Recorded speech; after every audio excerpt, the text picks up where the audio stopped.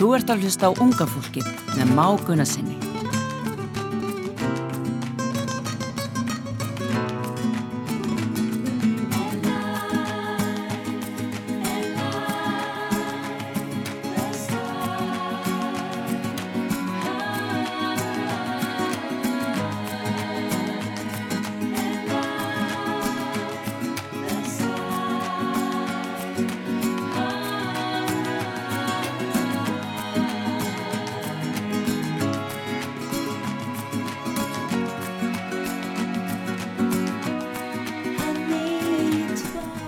Já, góðan dag, kæru hlustundur á Útvarpi Sögu og kæru hlustundur á podcastinu Unga fólkið. Ég heiti Már Gunnarsson og það enn eitt fimmtudagurinn í dag, allavega þegar þátturinn í beinni útsendingu, og eins og ávallt það mér sönn ánægja að vera með ykkur. Í dag gott veður, allavega þegar ég labbaði inn á stöðuna, bara lítill vindur og þungskíjað, eða eitthvað skíjað sem bara mjög fínt. En ég hef það gott og ég vona sömulegis að þú kæri hlustandi hafi það líka og þátturinn dag verður með svona smá öðruvísi hætti. Ég var alveg til klukkan 1 í gærkvöldi að skipuleggja þetta og vinna þáttinn. En eins og ég hlakka til að fara með ykkur inn í svona áhugaverða sögu sem hefur verið sögð áður en við viljum að fá að segja aftur.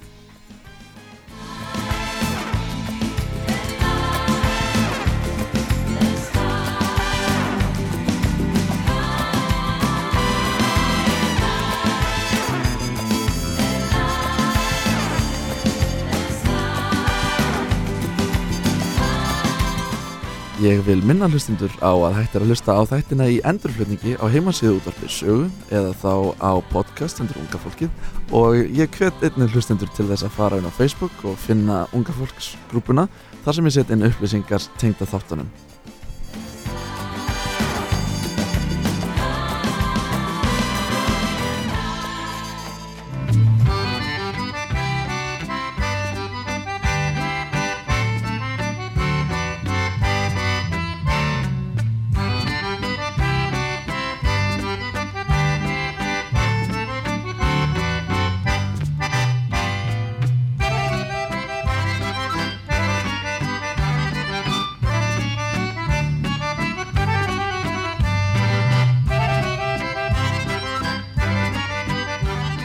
Þessi glaðlegi hljóðfæraleikur barst frá Gunnari K.R. Guðmundsssyni frá Streiti í Breiðdal.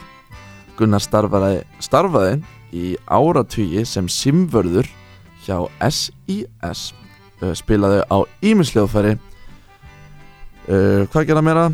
Hann vann líka sem hljóðfæraleikari, var mjög félagslyndur og var á nútímamáli algjört tæknifrík og fylgdist með öllu nýju. En á aðfangadag jóla, eða annan í jólum, ég man ekki alveg hvort það var, árið 1946, þegar hann var 10 ára gamall, gerðist svolítið sem að breytti öllu.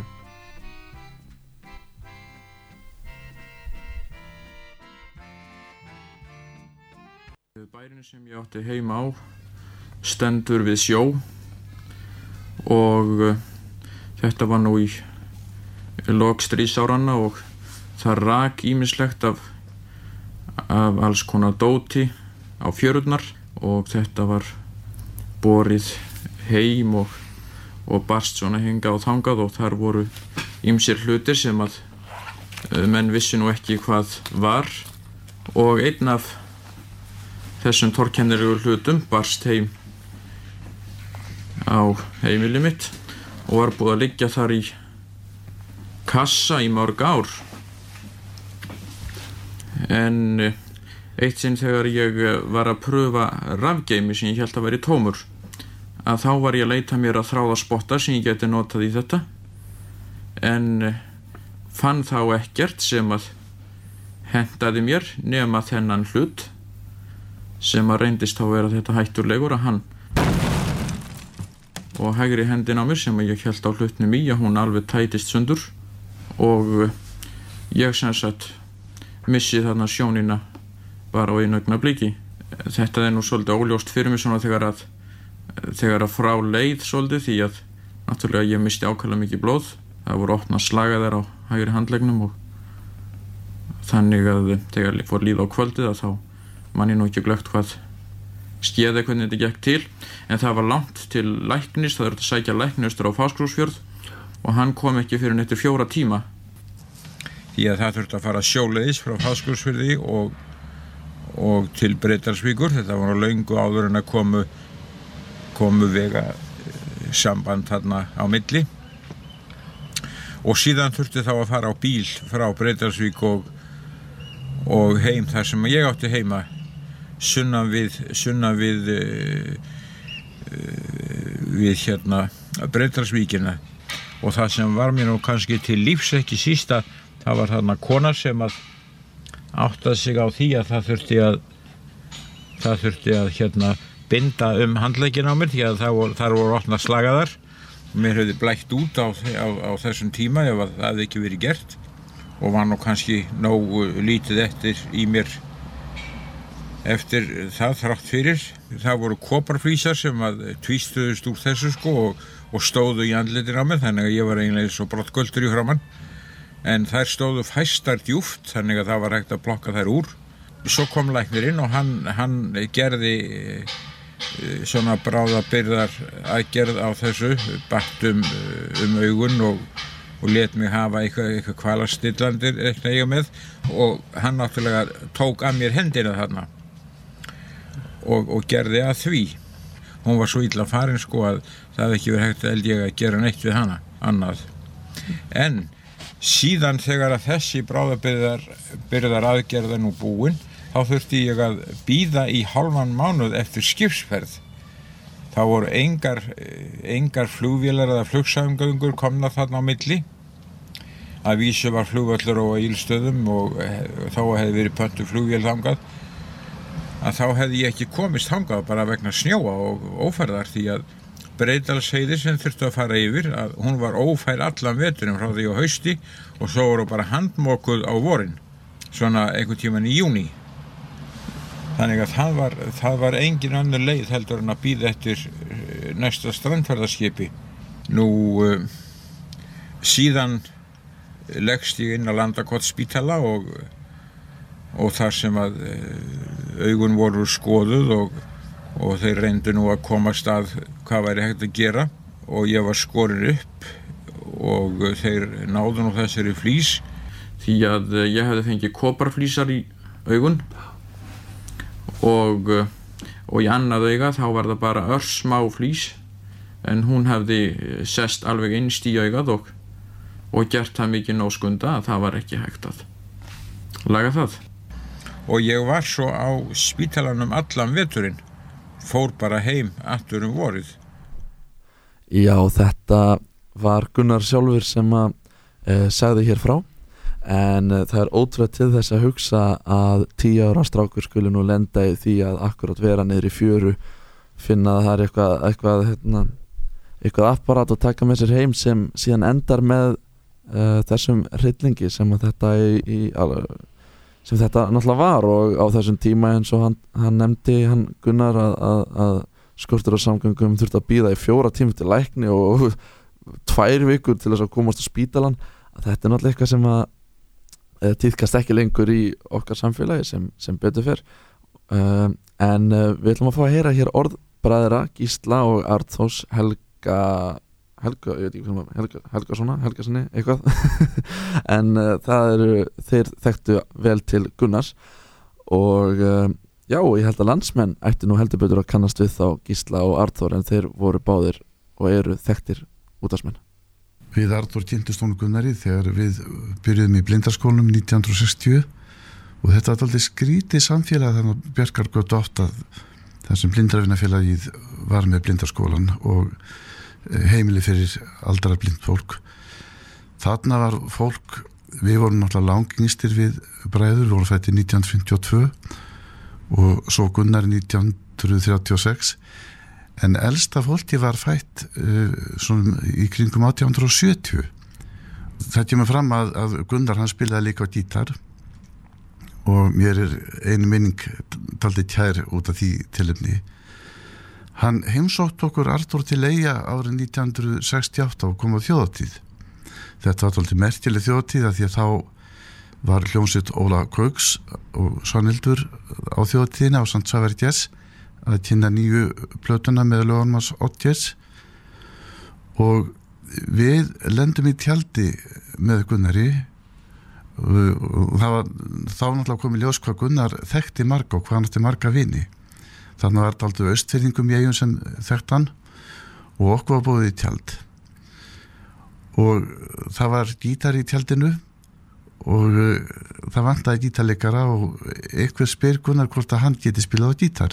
Gunnar sagðist ekki geta það vegna þess að hann vantaði ól sem hann var alltaf með handleggstöppin og í ólina var sett stykki þar sem gítarnögl var skrúfuð fast í, þannig að hann vantaði hjálpartæki sitt.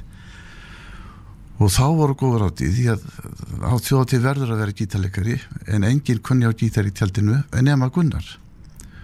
Og þá tók sér til maður og sagðist geta strömmað á gítari með honum og það fannst ekki nögl, heldur fannst túkall í tjaldinu og heila nótt var strömmað á gítari með túkallinum og Gunnar sá gítargripin og ég held að menn hafi bara skemmt sér alveg konunglega yfir þessu og voru ekkert að sýta það að gítarleikarinn væri einhentur. Gunnar var að mörgleyti mjög nýjungagjart maður. Sem dæmi má nefna að árið 1957 greinir frá því í Alþýðublaðinu að blaðamaðurinn sem var Benedikt Gröndal hafi heyrt leikið á 2 harmonikur fyrir innan glugga í Ingólfsstræti. Þegar hann hitti Gunnar til þess að forvitnast leiðsöguhundinn sem hann hefði fengið, þá spurði hann Gunnar að því hverjir hefðu verið að leika þarna á harmonikur og þá kom það í ljós að það var Gunnar sem hefði notað svo kallaða sound on sound aðferð sem tíðkaðist þá á segulböndum til þess að hlaða hverju tónlistarlaginu á fætur öðru ofan á annað. Hann notaði einnig sennilega fyrstur manna hér á landi þá aðferð að leika undirleik inn á segulband og leika síðan á dansleikjum á harmoniku með undirleikin sem stóð. Gunnar var mikill náttúruunnandi, fór oft á tíðum með vinafólki sínu og eiginkonu sinni Guðríði Jensdóttur út í náttúruna og þá vildi hann helst ganga einn og óstuddur þegar farið var í fjallaklifur. Einstaklega skemmtileg minning sem ég á Gunnar þegar við meðginni vorum með honum á leið upp á Helgafell í Vestmannaeyjum, þá stóð hann á þúfu og vantaði fótfestu fyrir hægri fótinn, veifaði honum fram og aftur þangað til hann fann fótfestuna en ekki datt hann. Þetta voru orð Gísla og Arnþórs og þannig nú bara staðan að Gísli Helgason sem að tók saman þetta efni sem við erum að spila hér í dag stattur hér í Hljóðveri út á sögu og Gísli, ég vil bara bjóða hjartanlega velkomin. Takk fyrir þá, gleðilegt sumar. Já, sömuleiðis, það var nú bara að koma jól síðast þú komst. Já, þetta líður. Já, allt og hratt. Já. Eins og ég hef nú sagt á þér, mér líður eins og ég sé bara að vera gamall kall. Já, það endar með því kannski. Vonandi. En ég vil nú bara byrja á því að byrja þig innilega afsökun á því að hafa fallbeitt nafnið þitt og Arnþórs, eða svona föðurnafnið ykkar í fleirtölu. Að hafa klúra því.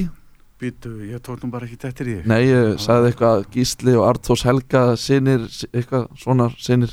Það er alltaf flókið. en þú ætlar að vera með mér hérna í gegnum hennar þátt og það sem að þú þekktir Gunnar og þetta blindara samfélag okkar þekkist náttúrulega vel en þetta var náttúrulega fyrir mína tíð en þið þekktust ágætlega. Já, við Gunnar vorum mjög miklu vinnir sko. Það kom fram þarna áðan að ég kynist honum þegar ég var 8 ára pegi. Og hann hefur verið á 20 eða 30 rúmlega? Nei, allan hafi ekki verið 22 ára eitthvað svo leiðis. Var þá að vinna hjá sambandinu. Já, SIS. Já. Og hvað það fyrir ekki? Samband íslenskra samvinnufélaga. Sem hvað? Þetta var samband kaupfélagana á landinu. Þetta SIS var stórveldi á sínum tíma og kaupfélagsstjórarnir voru miklu valdamenn í sínum hérðum og Gunnar vann þarna á skiptiborðinu og ég var svo heppinn að þegar ég var að vinna hjá útvarpinu 73 að byrjaði þar að þá vann ég líka á skiptiborði sambandsins með Gunnari í nokkur sumur. Já, ok. Og það var oft mikið stuð. Ég get vel ímyndað með það, en við komum betur inn á það tímabil þegar Gunnar fór að vinna hjá síma sambandinu, en við skildum síðast við Gunnar þar sem að hann lenti í slysinu og var fluttur á sjúkrahús í Reykjavík, og ég held að við leifum bara Gunnari að halda áfram að segja okkur sögu sína. Það var raunar ekkert við að vera bara. Við vorum 6 á þessari stofu, en margt af þessu voru bara litlir krakkar sem ég hafði nú ekki mikinn félagskap af, og þeir stærri, þeir voru nú þá svona meira kannski út af fyrir sig, voru þá að lesa einhverja bækur sem þeir áttu og annað slíkt sko. Þannig að ég hafði nánast ekkert við að vera á meðan ég var þarna. Það var nú svona frekar leiðinlegu tími.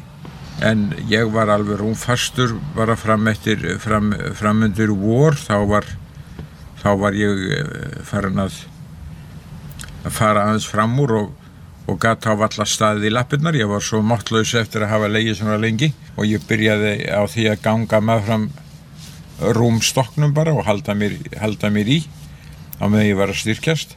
Svo fór ég að fara svona fram á gang og hreyfa mig aðeins meira.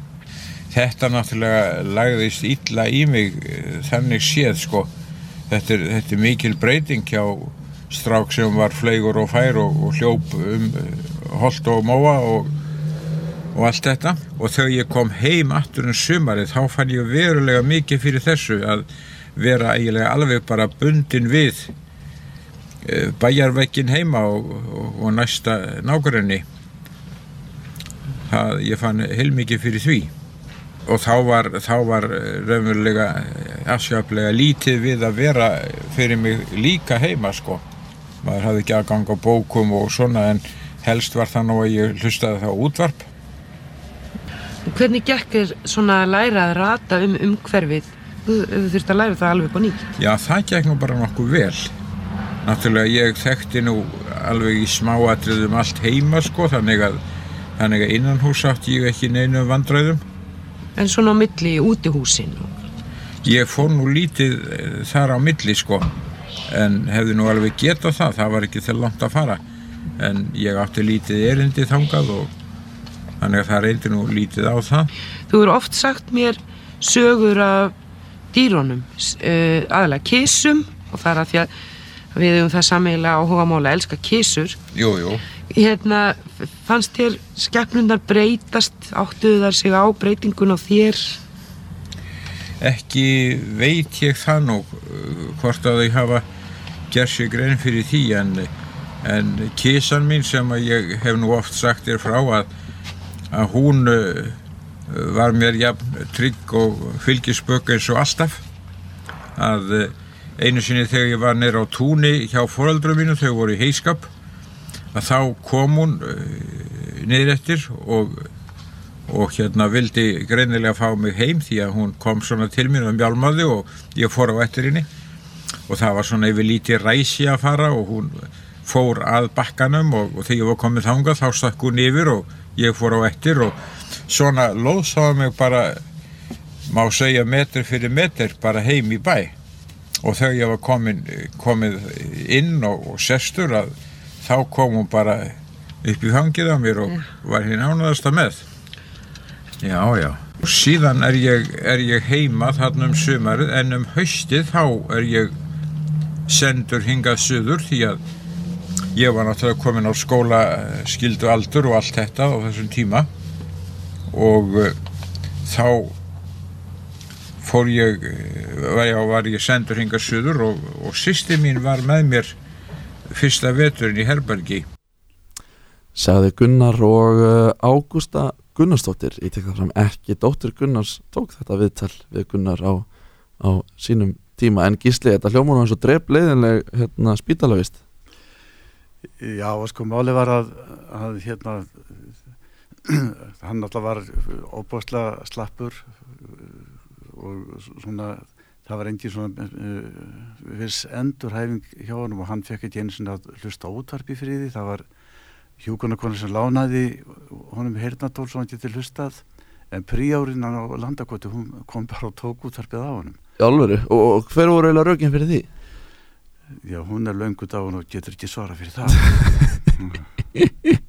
En kannski það bara eitthvað svona síns tíma dæmi að bara, heyrðu, nei, útvarp, óholt, hlustum ekki útvarp hér. Já, og svo líka annað í þessu að þá máttu aðstandendur ekki heimsætja krakka nema kannski svona hálftíma, klukkutíma á dag. Já, pældi því. Þetta er bara mannvonskar. Já, heldur betur, en sko heldur að var þetta eitthvað tíma tvísýnt hann líf hans þegar hann var hann á þessum tíma? Ég veit ekki, en það náttúrulega þegar þessi sprenging var, sko, þetta var svo óbásla sprenging að í þarna herbygginu þar sem hann tengdi hérna rafgeiminn og ætlaði að hlusta útvarp, það var risastór skápur sem bara þeyttist á hornamill og splundraðist og hann náttúrulega missir þarna hendina og þurfti að bíða í 4 tíma eftir lækni og ef að það hefði ekki verið bundið sári, sko, þá hefði hann bara blætt út. Já, þetta er svo rosalegt að maður getur bara ekki ímynda sér þetta og að hann skulle hafa komin bara heill út úr þessu andlega séð og gert það sem hann gerði var alveg bara undravert, kraftaverk. Ég er algjörlega sammála því og það er akkurat bara aðdáðanavert að sjá hvernig hann tæklar þetta, en það eru held ég alls ekkert allir sem hefðu tæklað þetta að þessu æðruleysi eins og hann gerði. Nei, Gunnar var mjög svona skemmtilegur maður og skapgóður og við spilum nú saman í hljómsveit í mörg ár við Gunnar. Hvað hljómsveit er það? Arthur stýrði þetta náttúrulega austur eða raut. Jesús. Og þegar við vorum að spila saman þá landi ykkur á trommur sem ég hefði betur ekki gert. Já, þú sagðir til við mig að þú er versti trimbill sem sögur fær af. Örugglega. Og sko þegar Gunnar sneri harmonikunum öfugt þá, að því að hann vantaði hægri höndina, og þá komist menn til hans og sáðu, heyrðu, fyrir ég að elsku vinur, ertu með öfan eitthvað eða er ég orðin svona fullur? Þetta er æðislegt. En eins og þegar ég hlustaði á þetta spilir í þetta áðan, þetta harmonikulag sem ég vil taka fram að er lag sem hann spilar og ég held bara samið á honum, ekki satt? Jú, Laugavarsvalsinn. Já, þetta er eftir hann. Eftir Gunnar að þetta er rosalega vel gert. Já, sko, þarna spilar Gunnar á nikkuna og svo spilar hann á gítar, svona strömmargítar og svo er hann með náttúrulega orgel með svona trommudæmi, þannig að hann gerir þetta allt sjálfur, hann tók þetta upp á 4 ára tek og hljóðblandaði sjálfur. Menn bjarga sér. Hann nefnilega gaf út 2 sneldur sem heita vinstri handarspil og vinstri handarspil 2 og ég man að ég smiklaði annari hverju kassettinu frá Svíþjóð að því við lét fjölfattaða þar. Já. Og ég man að taska mín viktaði hvað 32 kíló þegar ég kom til landsins. Og hvernig var tekið á móti því? Men bara hristu hausinn þegar ég kom með þetta inn í tollin, þá var ekki svona gegnum lýsingi eins og nú. Nei, ok, ég skilði. En Gunnar akkurat svona er á þessum aldri og þurfti að fara að finna sér eitthvað almennilega vinnu og fyrir að vinna hjá þessu símasambandi og Já, ekki fyrst sko, náttúrulega fyrst henni í blindarskólan. Já, fyrir blindarskólan. Og þá var engi kennari til, þannig það var fengið kona til að kenna honum. Einmitt sem að kunni hún eitthvað sjálf eða? Já, hún gerði það sko, hún hafði lært punktaletur og síðan var fengið ung stúlka á kennara skólanum til leiðbjörnum, síðan byrjar hann að vinna hjá blindræðin, það er blindræðinafélagi í Íslands, átt að læra bóti korfur eða bursta og líkaði það ekki og þá fór hann að vinna fyrir sér að spila hljóðfæri og það er ekki fyrir hvað 1958 eða 9 sem hann byrjar að vinna hjá sambandinu held ég. Já, rúmlega 22 ára eitthvað leis. Já. Ef ekki að fá að heyra svona hans sögu, hvernig hann vil lýsa því tímabili lífsins. Já. Svo fór ég að vinna við hana og vann alveg hreint frá þessu að hvað líklega 21 árs þegar ég byrjaði þarna og vann þangað til ég var 68 ára. Þannig það var komin dágóður tími í það. Það þurfti að fá svona smá tæki aukarlega til þess að blindir geta afgreitt við það eins og þú veist að þegar það hringir í borði sem hefur margar línur þá kveiknar ljós þeirri línu sem hringir. Já, nú sér þú ekki ljósið. Nú sé ég ekki ljósið. Þess vegna þeirri peru kippt upp úr og öðrum lampa stungið ofan í sem að virkar þannig að það kemur upp takki. Þegar að borði hringir að þá renni ég fingrinum yfir línurnar eða línuna sem að hringingalamparnir eru í og þá finn ég hvaða lampi hefur komið upp. Þú hefur þá fylgst með tækni þróuninni og símtækjónum? Já, ég gerði það. Og raunverulega það sem að við vorum með lengi var nú svona Eriksson sem að var alltaf lítið og tók bara ekkert við þeirri trafík sem að var inn til okkar og eitthvað voru nú síksmenn að tregðast við að kaupa tæki en fengu svo umboð fyrir franskt system sem þið flutti inn og sett upp og það var mikill munur að vísu var það allt önnur aðferð við það heldur en hitt en það var til svona blindræletur skjár sem að gat notast við á þeim tækjum og það var mikill munur að vinna við það. Þetta tók miklu meira álagi og þægilega að vinna með þess að heldur en gömlu Eriksson sem var ábyggilega 20-30 ára gömul borð sko. Þá var þetta orðið tölvuvætt meira að minna sko. Já. Þetta voru stafræn tæki. Nú síðan komu fleiri kynslóður að þessum tækjum og eftir og alltaf var þetta nú að verða betra. Og svona undir það síðasta þá voru þið konu með hérna borð sem ég þurfti blindraleitur skjá við og fékk hann nú. Þannig að þá vorum við að svara fyrir kannski 4 fyrirtæki og þá þurfti ég geta lesið hvaða fyrirtæki var að hringja inn sko til að svara rétt og það gekk alveg ágætlega með þessum blindraleitur skjá. Gísli, væru kannski til að segja mér, ég átta mig ekki alveg en þá, þetta eitthvað svona eins og já.is eða hvað hérna?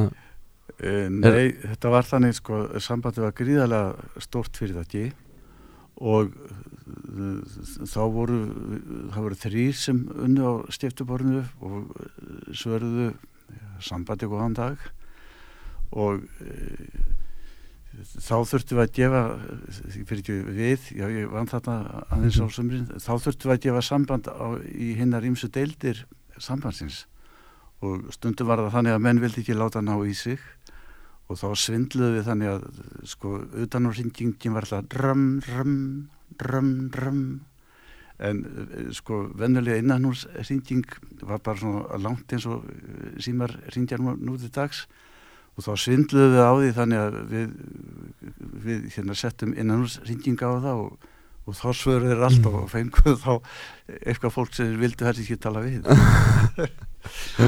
En var þetta samband, var þetta þá bara eitthvað svona fyrirtæki í rauninni sem að, og þið voru rauninni bara eins og svona afgreiðslu fólk eða eitthvað svona akkurat, þú veist, já, get ég fengið samband við hann Gulla, eitthvað? Já, þetta var svo eitthvað síma verið en sko sambandi var sko, þetta var samband kaupfélaga landsins og þeir voru með útflutningsdeild, skipadeild og ég veit ekki hvað. En þú vannst þarna akkurat eitt sumar eða nokkur sumar á þessu skiptiborði með Gunnari? Já, við vorum þarna 3-4 sumir á skiptiborðinu og ég man sérstaklega eftir einu atviki sem ég þori alltaf að segja frá. Hvað með það?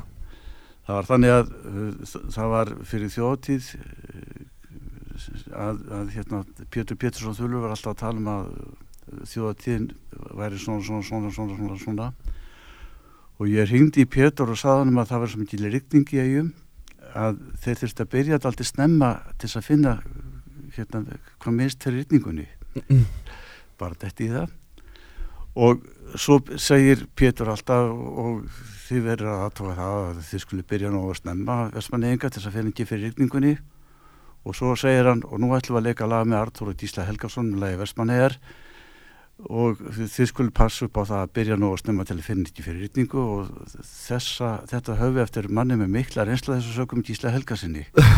Ég hefði ekki það lamið Pétur, ég var svo reiður út í hann. Og var mikil rigning? Heldur betur og líka hjá okkur þetta stiftaborðinu, við bara döttum í það eftir hálftíð, það var gaman. Glæsilegt.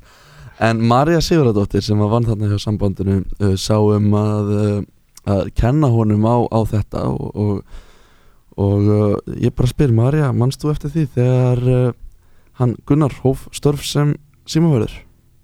Já, ég man eftir því, hann var mjög elskulegur og góður maður og hann var fljótur að læra og hann var óskaplega duglegur, hann hafði hundin til að fylgja sér þarna á Ringólfsstrætinu sem hann bjó, þar bjó hann og hann átti séferhund og ég held að húsverðurinn hafi gætt að honum á meðan oft á tíðum, húsverður þarna í sambandinu. Mér þótti strax líka svo vel við Gunnar og fannst bara gott að segja honum til og mér fannst líka sambandi mjög gott fyrirtæki að þetta voru 4 skiptiborð þarna og eitt skiptiborð var sett í breytingar, setti litlir takkar í staðin fyrir ljósin sem kviknuðu svo hægt væri að finna það með höndunum þegar það hringdi inn bara og hann var fljótur að læra all númerina Gunnar og var mjög duglegur og góður og maður. Hann hafði mjög góða rödd að Gunnar, milda og góða rödd. Já, hann núna þar sem hann ég finn hann sko, ég er svo næm, hann að hugsa til okkar, það alveg á reynu Gísli minn, hann að hugsa til okkar, ég held að sé mjög ánægður með þetta. Já, ég vona það heldur betur María að hann sé hugsa til okkar og að hann sé sáttur, en kæru hlustendur, við ætlum að henda okkur yfir í örstuttar auglýsingar og við höldum áfram sögu Gunnars eftir örskamastund.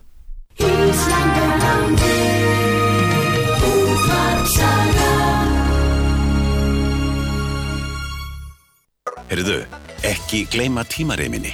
Þú veist hvað gerist þá? Nikolaj Bifreiðastillingar, Faxafinni 12, sími 588 2455, 588 2455. Blingbón, Dalvegi 26 auglýsir. Bíllinn þinn hreinn? Sjáumst á hreinum bíl í umferðinni. Blingbón, Dalvegi 26 Kópavogi, sími 776 99 89.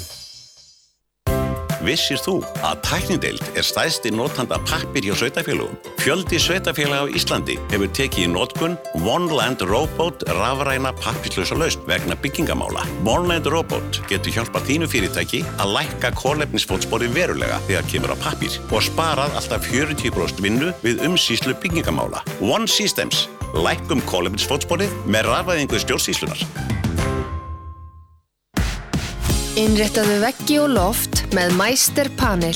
Mikið úrval af fallegum klæðningum fyrir veggi og loft hjá Þ. Þorgrímsson & Co. Ármúla 29. Þarft þú lausn við húðvandamálum? Húðfegrun býður þér besta fáanlegan árangur í húðmeðferðum. Húðfegrun, sími 533 1320, 533 1320. Hellurhreinsun auglýsir hellurnar hrein grófastía. Við hreinsum og húðum og hellurnar verða sem nýjar. Einnig hreinsum við mynstrusteypu og lökkum, þrífum og ríkbundum gólf í bílastæðahúsum. Hellurhreinsun.is, sími 775 60 80, 775 60 80, hellurhreinsun.is. Verum saman í sumar með fjölskyldu og vinum. Í útilegu, vikurverk, allt í ferðalagið. Hótel Grímsborgir, 5-stjörnu hótel. Þarf að endurnýja letur á legsteininum. Graníthöllin tekur að sér að hreinsa og endurmála letur. Graníthöllin, Fossalinni 16, graníthöllin.is. Myndakökur í afmælisveisluna þína. Bakarameistarinn, framúrskarandi í yfir 40 ár. Komið með í siglingar í Rússlandi, þar sem COVID-ástand að lagast. Siglt í allt sumar, Moskva, Pétursborg og í september frá Moskvu suður til Astrakhan við Kaspíahaf. Hópferð með íslenskri fararstjórn og einstaklingsferðir. Haustferð í Kákasusfjöll til Georgíu og Azerbaijan. Bjarmaland ferðaskrifstofa, sími 770 50 60, bjarmaland.is, sími 770 50 60.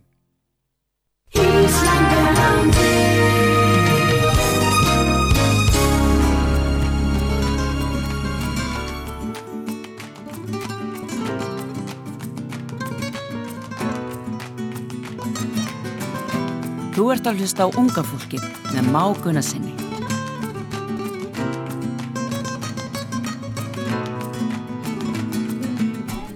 Já, komiði sæl og blessuð aftur hér eftir þetta stutt auglýsingarhlé.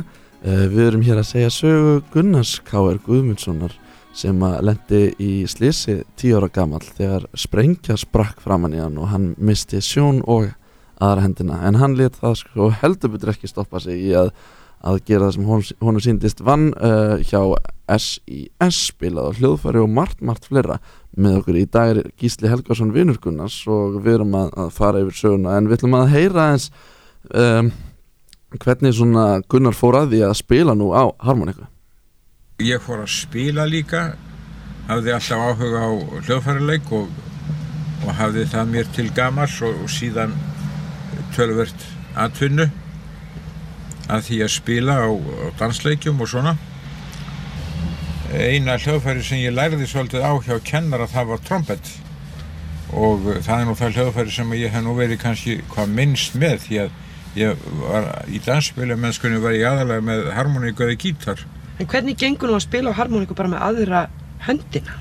Menn hafa dáðst mikið að því. Já, það gengur einhvern veginn. Ég get kannski ekki sagt hvernig það gangi, en ef ég sný henni eins og venjulegt þá get ég spilað sko svona einrætta melodíu með handleggsstúfnum og hef náð bara býsna góðri leikni við það. En svo gerði ég það líka mikið að snúa harmonikunni við, þannig ég geti spilað með hljómum og meiri fingraferð sko, með því að nota vinstri hendina þá. Ef ég hafði undirleik þá gerði ég þetta gjarnan. Það má segja þá að það hefur öfug harmonika stundum. En Gísli, við erum með upptöku af Gunnari þar sem hann var að spila í Þjóðleikhúsinu. Það var þetta í Borgarleikhúsinu í október 1996 í tilvindi dags Hvítastafsins. Þá mætta með nikkuna og það var Ágústa Gunnarsdóttir sem hljóðritaði þetta og þetta er náttúrulega einstök heimild. Alveg frábær og við skulum fá að hlusta á flutning Gunnars. Já, ég ætla að spila hérna fyrst ítalskt lag sem allir kunna. Það heitir La Spagnola.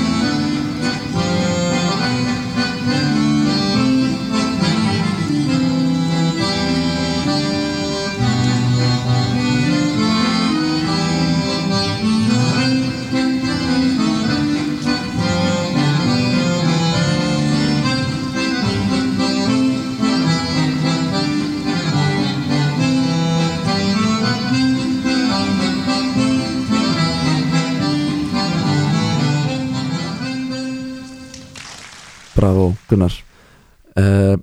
Gísli, viltu segja okkur eitthvað um þetta? Meina? Já, sko þarna spilar Gunnar einn á nikkuna, hann snýr niður rétt þannig að hann spilar með vinstri hendina á bassaborðið og svo með hérna handleggstöfnum á hljómborðið sjálft. Það sem ekki einn einasti fingur? Nei, það ekki einn fingur og það alveg makalst að heyra þetta sko, því að þetta náttúrulega algjör tær snild. Já, ótrúlega vel gert. En skemmtileg starrið með Gunnar að hann líka fyrsti einstaklingur til að fá leiðsöguhund hér á Íslandi og hérna já, við kannski bara fáum líka að heyra hans orð það allt saman. Hundurinn kom fullþjálfaður frá Danmörku, hann var þjálfaður í hundaskóla sem að Krókskor nokkur rak á þeim tíma. Nú síðan var hann sendur bara í flugi og þá bara í farangurskassa, bara farið með þetta grei eins og dauðan hlut. Nú þegar hann kom hér þá náttúrulega þekkti hann engan, skildi ekki málið og ég átti nú svona í svolítið brasi með hann til að byrja með og það var hér danskur maður sem að var dálítið vanur hundum og hann kom og aðstoðaði mig svolítið við þetta svona eitthvað 1-2 daga eitthvað svoleiðis. Nú fyrst skildi hundurinn ekkert nema dönsku og ég varð að gefa honum alla fyrirskipanir á dönsku og hann, það var nú kannski afrek hjá honum út af fyrir sig að skilja dönskuna mína, það hefði ekki allir danir gert en eftir ekki langan tíma þá var hann farin að skilja íslenskun alveg jafnvel og ég hætti alveg þessu dönskubabli og sagði hann þær skipanir sem að hann átti að kunna bara á íslensku og þær voru ýmsar eins og að finna dyr, finna bekki, finna gangsetta setjast niður og dittin og dattin. Þetta voru nokkuð margar skipanir sem að hann skildi og hlýddi. Fékk lista svona með skipunum sem hann hafði verið látinn læra og átt að hlýða og eins svona svona meðferð á honum og ýmsan máta sko. Danir voru náttúrulega ekki hrifnir af þessari aðferð sem notuð var við þetta sko því að þeirra lexía var þannig eða þeirra skólu uppbyggður að hérna þeir kendu hundunum fyrst og síðan vildu þeir fá mannin á staðinn og æfa saman og síðan ég verið að senda þjálfaran til þess staðar þar sem hundurinn átt að vinna og kenna þar þeim sem að hundin átt að hafa hjá sér en fram hjá þessu var nú öllu farið og mátti nánast kannski furðu gegna hvað Tyggi reyndist þó bara vel miða við allar þessar aðstæður sem að voru öðruvísi en að hefði átt að vera. Hún var mjög góður leiðsöguhundur, maður gat alveg vaðið á fullu allt án þess að þurfa að hafa nokkrar áhyggjur af því að maður rækir sig á hluti eða utan í, ef maður fylgdi enni nógu vel eftir og hlíti bara nóg að þá þurfti maður ekki að hafa neinar áhyggjur.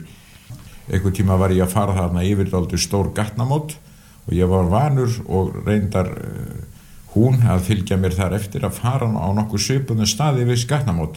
Í þetta skipti þá togaði hún mig mjög ákveðið eiginlega út af þessari braut og ég var svo vitlaus að strekkja á móti og ætla að halda mitt strik en það var til þess að ég lenti ofan í skurði. Það var búið að grafa þarna upp skurð sem ég vissi ekkert en hún náttúrulega sá hann og vildi forða mér frá því og hefði ég bara hlýtt. Við gengum mjög hratt yfirleitt. Hún var svona mjög hraðgeng og spræk og ég hefði nú gaman að ég ganga hratt líka þannig að við hlupum bara stundum og gengum oft mjög greitt. En ef að bíl var lagt upp á gangstétt þannig að plássið var mjög lítið að þá sló hún af og fór að lötra bara alveg fetið sko og þangað til að hún var búin að þræða í gegnum þetta mjóa sund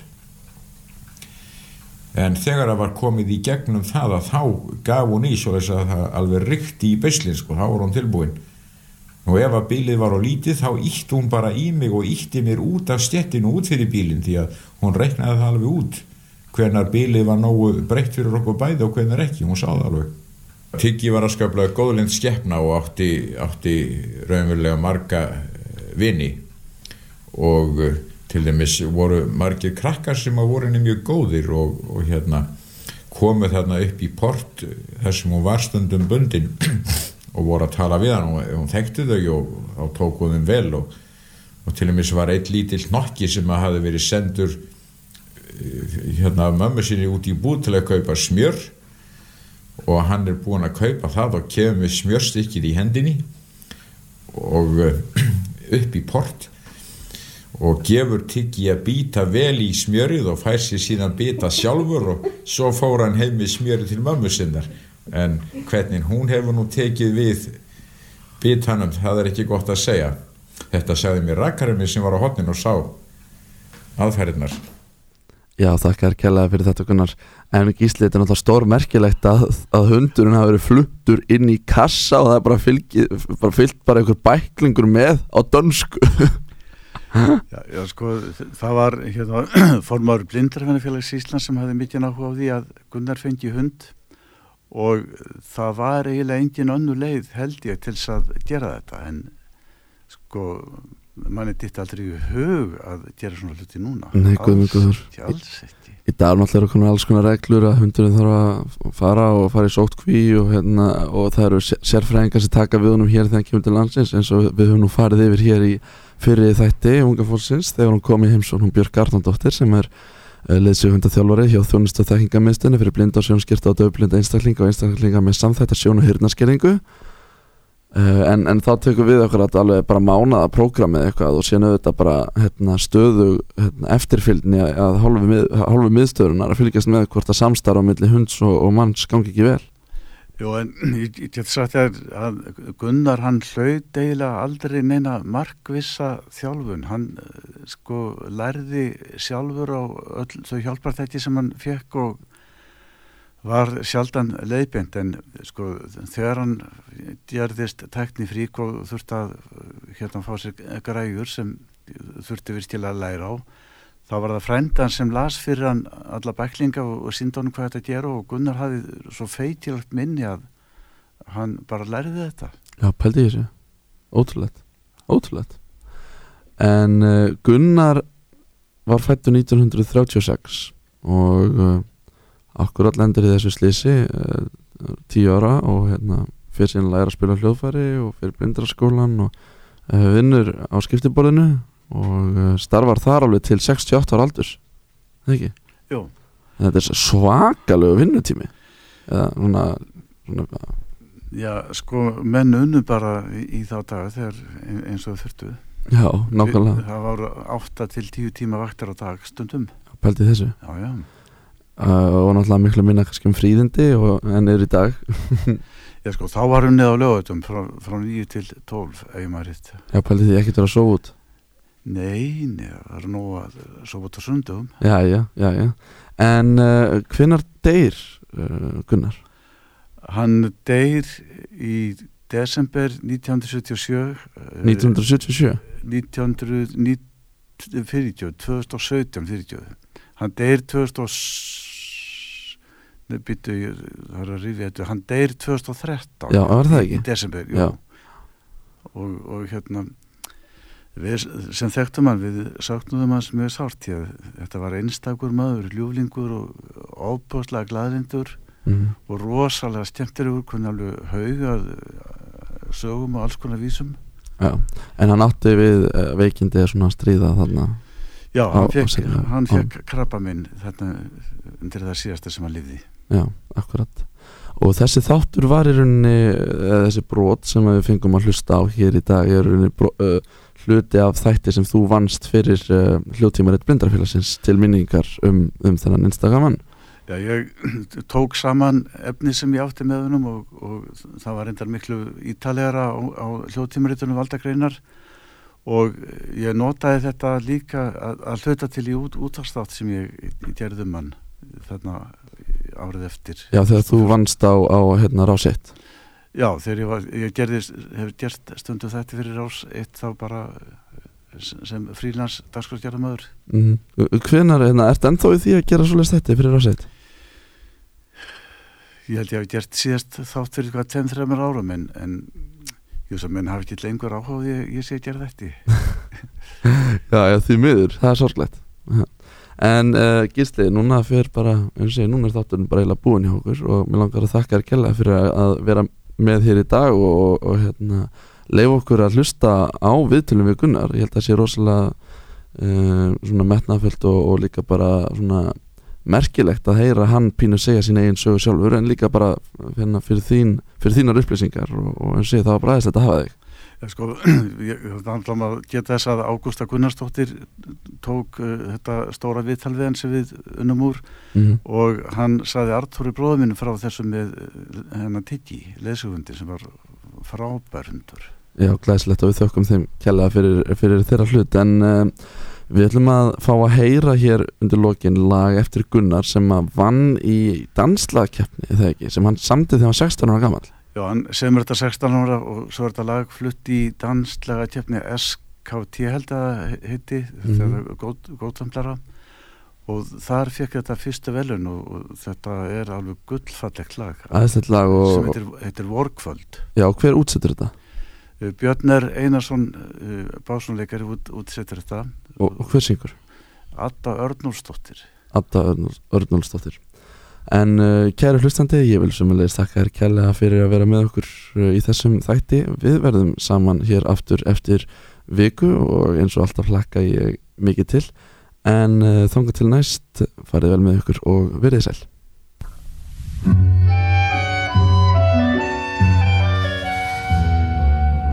Mín sól og blómið okkar brá breiðir kyrrð og fríðum lönd og sjá vorkvöld blítt og vinur vak mér hjá veröld meðan sveipa hún tjöldblá þér ég blítta bjarti sveitnei hver mér frá þú ert minnum eilíf alla ekkert fær skilið þær verur sem hvor aðra þrá mín sól og vinur vak mér hjá veröld meðan sveipa hún tjöldblá þér ég blíta varm í handla bjarta mei hver mér frá þú ert minnum eilíð alla ekkert fær skilið þær verur sem hvor aðra þrá mín sól og vinur vak mér hjá veröld meðan sveipa hún tjöldblá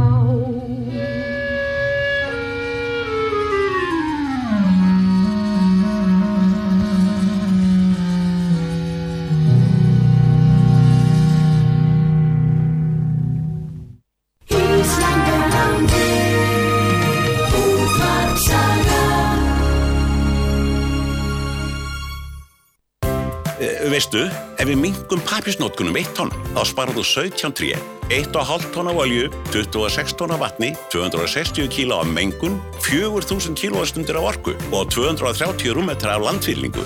One Systems, lækkum kolefnisfótsporið með rafvæðingu stjórnsýslunar. Ódýrar sérgeymslur. Geymsla1.is. Ekki spæn upp dekkin, ekki eyðileggja hjólbarðana. Við hjólastillum fyrir því bílinn og dekkin endast og endast. Nikolai bifreiðastillingar, fagsafenni 12, sími 588 24 55, 588 24 55. Komið með í siglingar í Rússlandi þar sem COVID-ástand að lagast. Siglt í allt sumar, Moskva, Pétursborg og í september frá Moskvu suður til Astrakhan við Kaspíahaf. Hópferð með íslenskri fararstjórn og einstaklingsferðir. Haustferð í Kákasusfjöll til Georgíu og Azerbaijan. Bjarmaland ferðaskrifstofa, sími 770 50 60, bjarmaland.is, sími 770 50 60. Innréttaðu veggi og loft með Meister Panel. Mikið úrval af fallegum klæðningum fyrir veggi og loft hjá Þorgrímsson & Co. Ármúla 29. Þarft þú laust við húðvandamálum? Húðfegrun býður þér besta fáanlegan árangur í húðmeðferðum. Húðfegrun, sími 533 1320, 533 1320. Maginn vandamál? Silikol GL